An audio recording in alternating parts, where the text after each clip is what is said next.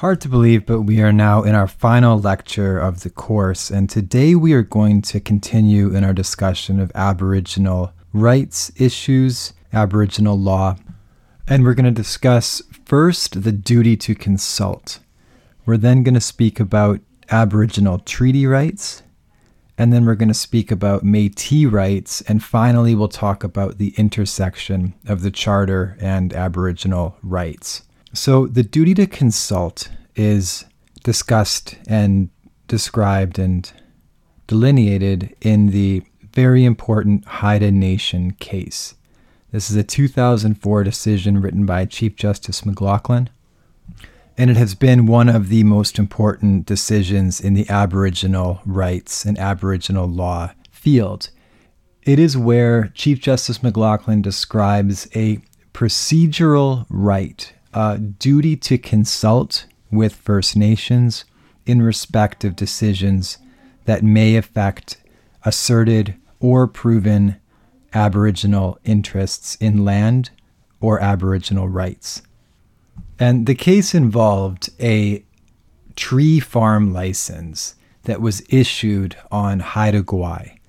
Haida Gwaii is an island off the coast of British Columbia, and the Haida Nation has asserted Aboriginal title to that land for over 100 years. And on any measure, the claim is remarkably strong.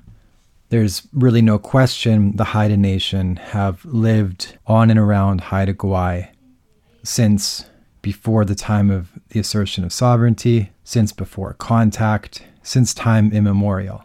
And yet, as I think I even mentioned in an earlier lecture, Aboriginal title has not yet been declared for Haida Gwaii.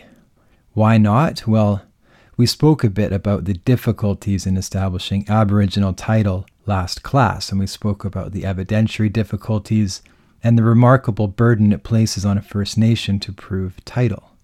So this case raises the question of what should be done in the meantime. You have a strong claim for title, but it's not yet been judicially recognized. In the meantime, the province has issued a tree farm license to a forestry company which will allow them to harvest lumber on Haida Gwaii. And the court took the opportunity of the Haida case to delineate what obligations are owed by the Crown to an Aboriginal group when something is contemplated that could adversely affect asserted or proven rights. And the court found there's a duty to consult and potentially a duty to accommodate Aboriginal rights. Where was this duty found? What is the legal basis for this duty? It is in the honor of the Crown. And I've mentioned this phrase before, but we're going to get into the honor of the Crown today. So the honor of the Crown is an idea that is given increasing importance within the Aboriginal rights and title framework. And it's the idea that there is this duty on the Crown to behave honorably that is especially important within the context of the Crown's relationship with Aboriginal peoples and Aboriginal rights and title issues. The court describes the honor of the Crown as a core precept, which means that in all dealings with Aboriginal peoples, the Crown must act honorably.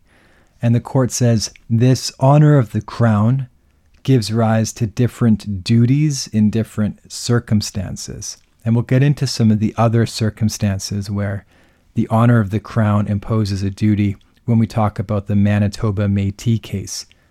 But in the Haida case, the honor of the Crown gave rise to a duty to consult. And this duty can arise where there is a not yet settled, not yet resolved Aboriginal rights claim.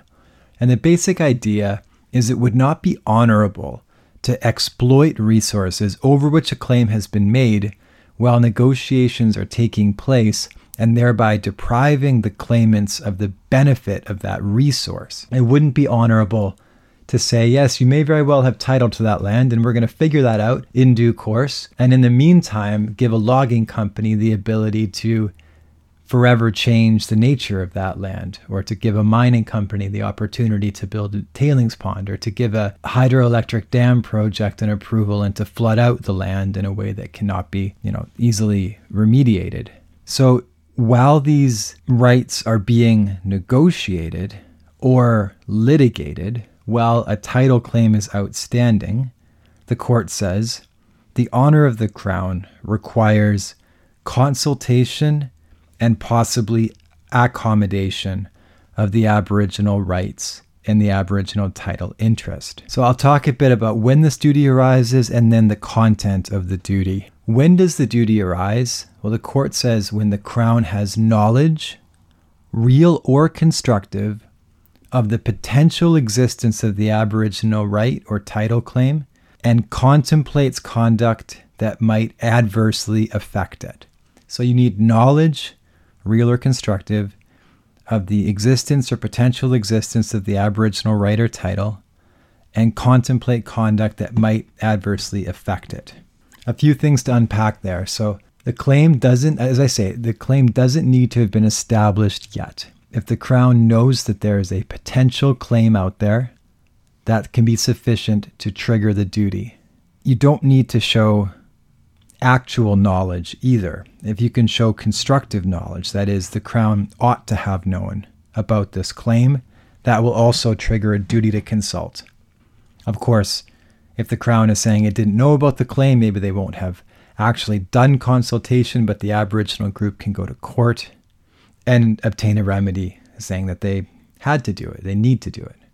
So knowledge, actual or constructive, you knew or you ought to have known that there was an issue here, and the claim can be proven or asserted. If you have those factors, then there will be a duty to consult with the Aboriginal group that is placed on the Crown. So what is the content of the duty to consult and accommodate? It varies with the circumstances and the specifics of the cases. In general, the scope of the duty is on a spectrum, and you want to think that there are two factors which dictate where on the spectrum the duty will fall. And if you want to think of an analogy, it's not dissimilar from the Baker factors and how that dictates the procedural fairness that is owed in an administrative law proceeding. Within the duty to consult framework, the factors dictate how much consultation is owed and if there will also be a duty to accommodate the interest. So the factors which dictate where on the spectrum you lie with respect to your obligation to consult or accommodate are only two. It's how serious is the impact and how strong is the claim. So if you have a serious impact on the Aboriginal right or title, that's going to require more consultation. A irreversible impact, say, if you're going to flood out an area with a hydroelectric dam, that is an irreversible impact on the natural environment, and that is going to lead to the high level of consultation. If you are, say, widening a road within an area where there is an asserted Aboriginal right, that may be a less serious impact and need less consultation. So you want to think one factor is how serious of an impact on the Aboriginal right are we talking about? And the second impact is how strong is the claim for the Aboriginal right or title. At the high end of the spectrum, we can think of established proven claims. So if you're dealing with a established treaty right, or you're dealing with a declared Aboriginal right or Aboriginal title claim that's been recognized by the courts, that's always going to be at the high end.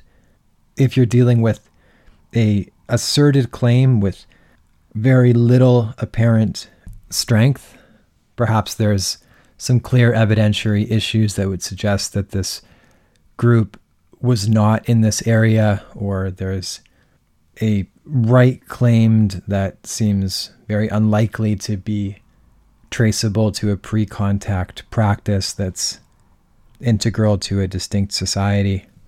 If there's a weak claim, then you're going to be at the lower end of the spectrum. And you want to think that you measure both factors. So the absolute lowest end of the spectrum would be a weak claim and a low impact. And the highest end of the spectrum would be an established claim and an irreversible impact. So what rights come with the consultation? Well, if you're at the low end of the spectrum, you have a weak claim, no serious impact, all you're going to have to do as the Crown is provide adequate notice of the planned activity, disclose relevant information, and discuss issues that are raised by the Aboriginal group in response to the notice.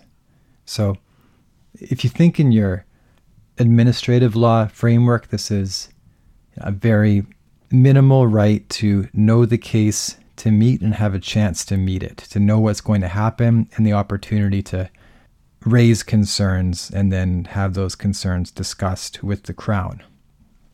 So that's the low end. At the high end of the spectrum, you will have a range of different activities that will be expected. There'll be an exchange of information and correspondence, of course, just like you would have for a weak claim. But you would also expect meetings, site visits, research to be done, studies to be commissioned, an opportunity to make submissions directly to the decision maker, that is the person who's going to issue the permit or decide upon the approval. You might expect written reasons. And if you're at the very high end of the spectrum, you may also have a duty to accommodate put on the Crown. So a duty to accommodate might include a duty to adjust the project, to develop mitigation measures, to consider changing the proposed activity, to attach terms and conditions to a permit or authorization, to give financial compensation to the First Nation for the burden that they're being asked to bear, and to even consider rejecting a project altogether. The courts, however, are quite reluctant to impose a duty to accommodate. It happens only in the most serious potential infringements, so well-established claims combined with serious or irreversible impacts. That's the type of situation you'll see the court say there may be a duty to accommodate. And what's important to remember about that is the duty to accommodate can require some substantive changes to the project. But the duty to consult is a procedural duty. It's process. I think in Min law, it's procedural fairness. It's not getting into the substance of the decision. So the Crown can go through these consultations, a lengthy consultation process, hear strong objection from the First Nation, and can nonetheless proceed with the project under the duty to consult framework. If you're into accommodation, you may have an obligation to make some substantive changes to the project. You may have an obligation to redesign or relocate some elements of the project, pay compensation, as I say. However, the courts have been extremely reluctant to suggest that there will be a veto power within a consultation and accommodation framework. And the courts have repeatedly warned against a veto being read into the duty to consult. That's set out in Haida Nation at paragraph 48. The court says, "This process does not give Aboriginal groups a veto over what can be done with land pending final proof of the claim. The Aboriginal consent spoken of in Delgamuukw is appropriate only in cases of established rights and then by no means in every case. Rather, what is required is a process of balancing interests of give and take." So in Haida, there seems to be this contemplation that perhaps in the case of some established rights claims, there will be a consent standard, which would mean if there's no consent, there's effectively a veto. But the courts have even shied away from that language. For example, in a recent decision of the Federal Court of Appeal concerning the Trans Mountain Pipeline expansion, the court said, "A meaningful process becomes unworkable when, as here, the only compromise acceptable to the indigenous group is to abandon the entire project, insisting that the only acceptable accommodation is selecting an alternative to the project amounts to seeking a veto over the project, which forms no part of the duty to consult." So what you want to think is the duty to consult is generally process. You have to go through a certain process, listen to the Aboriginal groups, provide them an opportunity to be heard. In the most serious of infringements, there also will be a duty to accommodate. However, the courts have insisted that duty to accommodate will not include a veto over the project. Now, this raises the question as to how meaningfully rights are protected if they can never include a right to say no to a project. But what I think you should take away is that the notion there's no veto power, you can't say the duty to consult and accommodate required that you just don't go ahead with this project. That is generally accepted as the law today. I'm not sure that will be always the law, and I think there's some very interesting arguments based on the United Nations Declaration on the Rights of Indigenous Persons and some fundamental underlying logic of the Aboriginal rights framework, which suggests that there ought to be veto rights that are extended. The one exception to the no veto rights idea, I think, is if there's proven Aboriginal title and there's a project planned which would deprive future generations of the benefit of Aboriginal title land.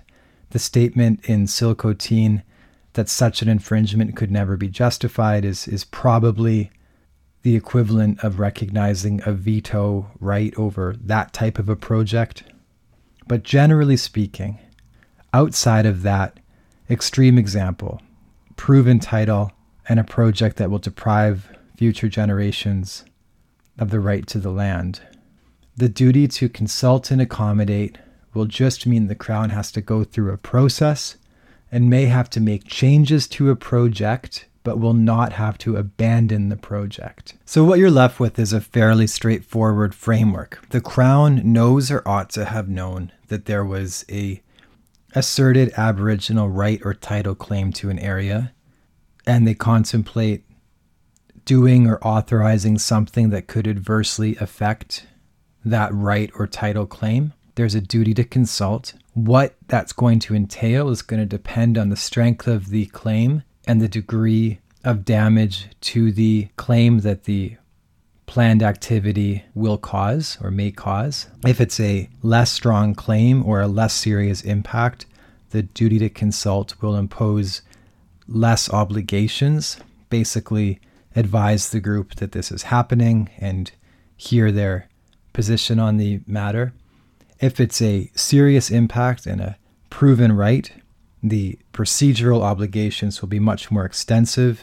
There may be a requirement to do research, extensive meetings, give an opportunity for the First Nation to make submissions directly to the decision maker, meet with the decision maker. And there may also be a substantive component through the duty to accommodate, a duty to perhaps change the project, to consider alternatives. However, this duty to accommodate has not been elevated to a power to cancel the project. It's not a veto. You don't have to get Aboriginal consent under the duty to accommodate as the law stands now. That may change, but that is the generally accepted view of the law as it stands now. So this may seem like a relatively minor duty, but it in fact is extremely important in practice.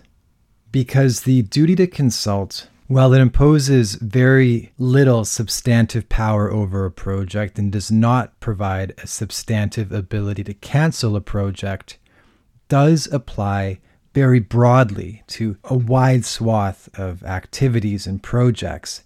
And properly engaging and completing the duty to consult is rather time-consuming. And the discharge of a duty to consult is judicially reviewable.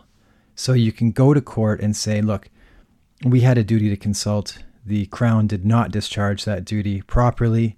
And then the court will direct that any authorization that was given for that project be set aside and the consultation occur again. So while in substance there isn't a power to cancel projects that is created by the duty to consult, there is a significant power to delay projects that is provided by the duty to consult.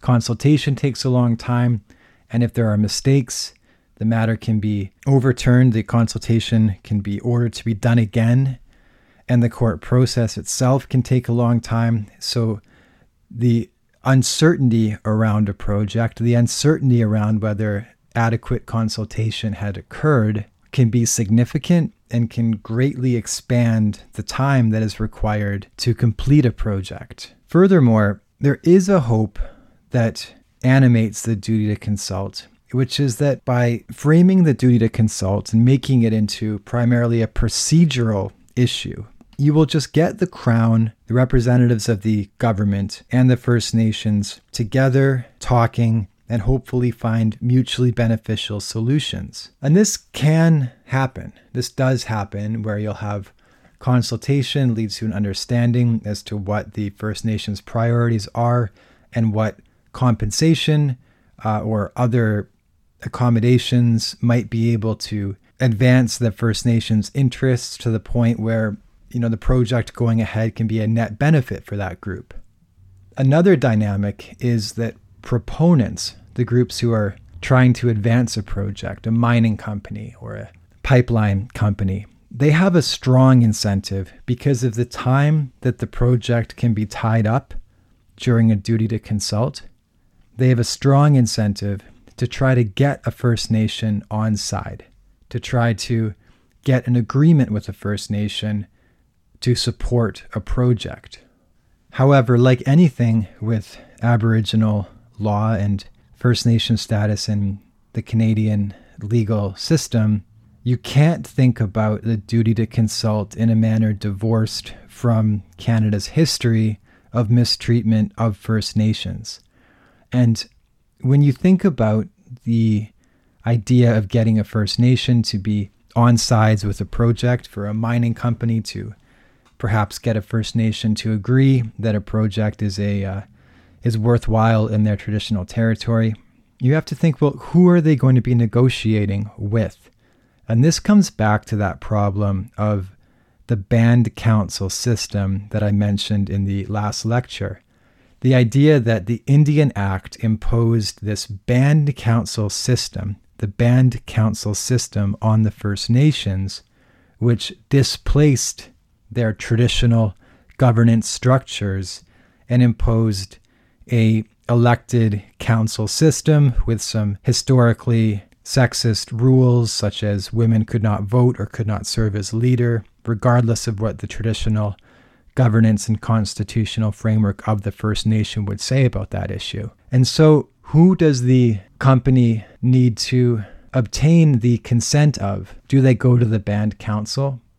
Do they have to go to the hereditary leaders? Well, the hereditary leaders, that is the people who would have a position of leadership under the traditional governance structure of the First Nation, are not always clearly identifiable. There can be competing claims. So if you see an industry representative tout the consent that's been acquired from First Nations for their project, this needs to beg the question of consent from whom? Is it consent from the band council?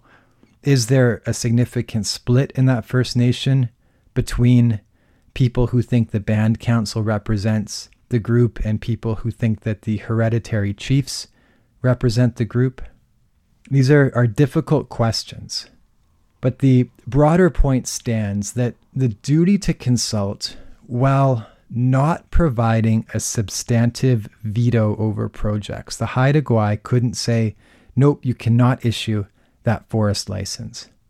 While it doesn't go that far, the duty to consult imposes a significant procedural burden on the Crown and can impose a significant substantive burden to at least change the project to minimally infringe the protected rights, and can impose a duty to provide compensation as well for infringements that can't be avoided. And this drives the First Nation and the government into a room together to try to work out a solution. It strongly incentivizes industry to try to work out a solution as well. And in so doing, it substantially impacts how projects are approved and developed within Canada. So big picture for the duty to consult, you want to think its basis lies in the honor of the Crown. Consultation is a procedural duty that can include a duty to accommodate, which has a substantive aspect, but does not include a right to say no to the project, at least as of now. What is going to be entailed by the duty to consult depends on the strength of the claim and the seriousness of the infringement. And the practical consequence of the duty to consult is that it drives the government and industry to try to come to agreements with First Nations. However, the process of coming to agreements with First Nations can't be considered absent remembering the history of the band council system and the difficulties in identifying who has the right to speak for the First Nation. We will continue to talk about the duty to consult in the next part of this lecture when we talk about treaty rights, and it will come up again when we talk about Métis rights and even the intersection of the Charter and Aboriginal rights.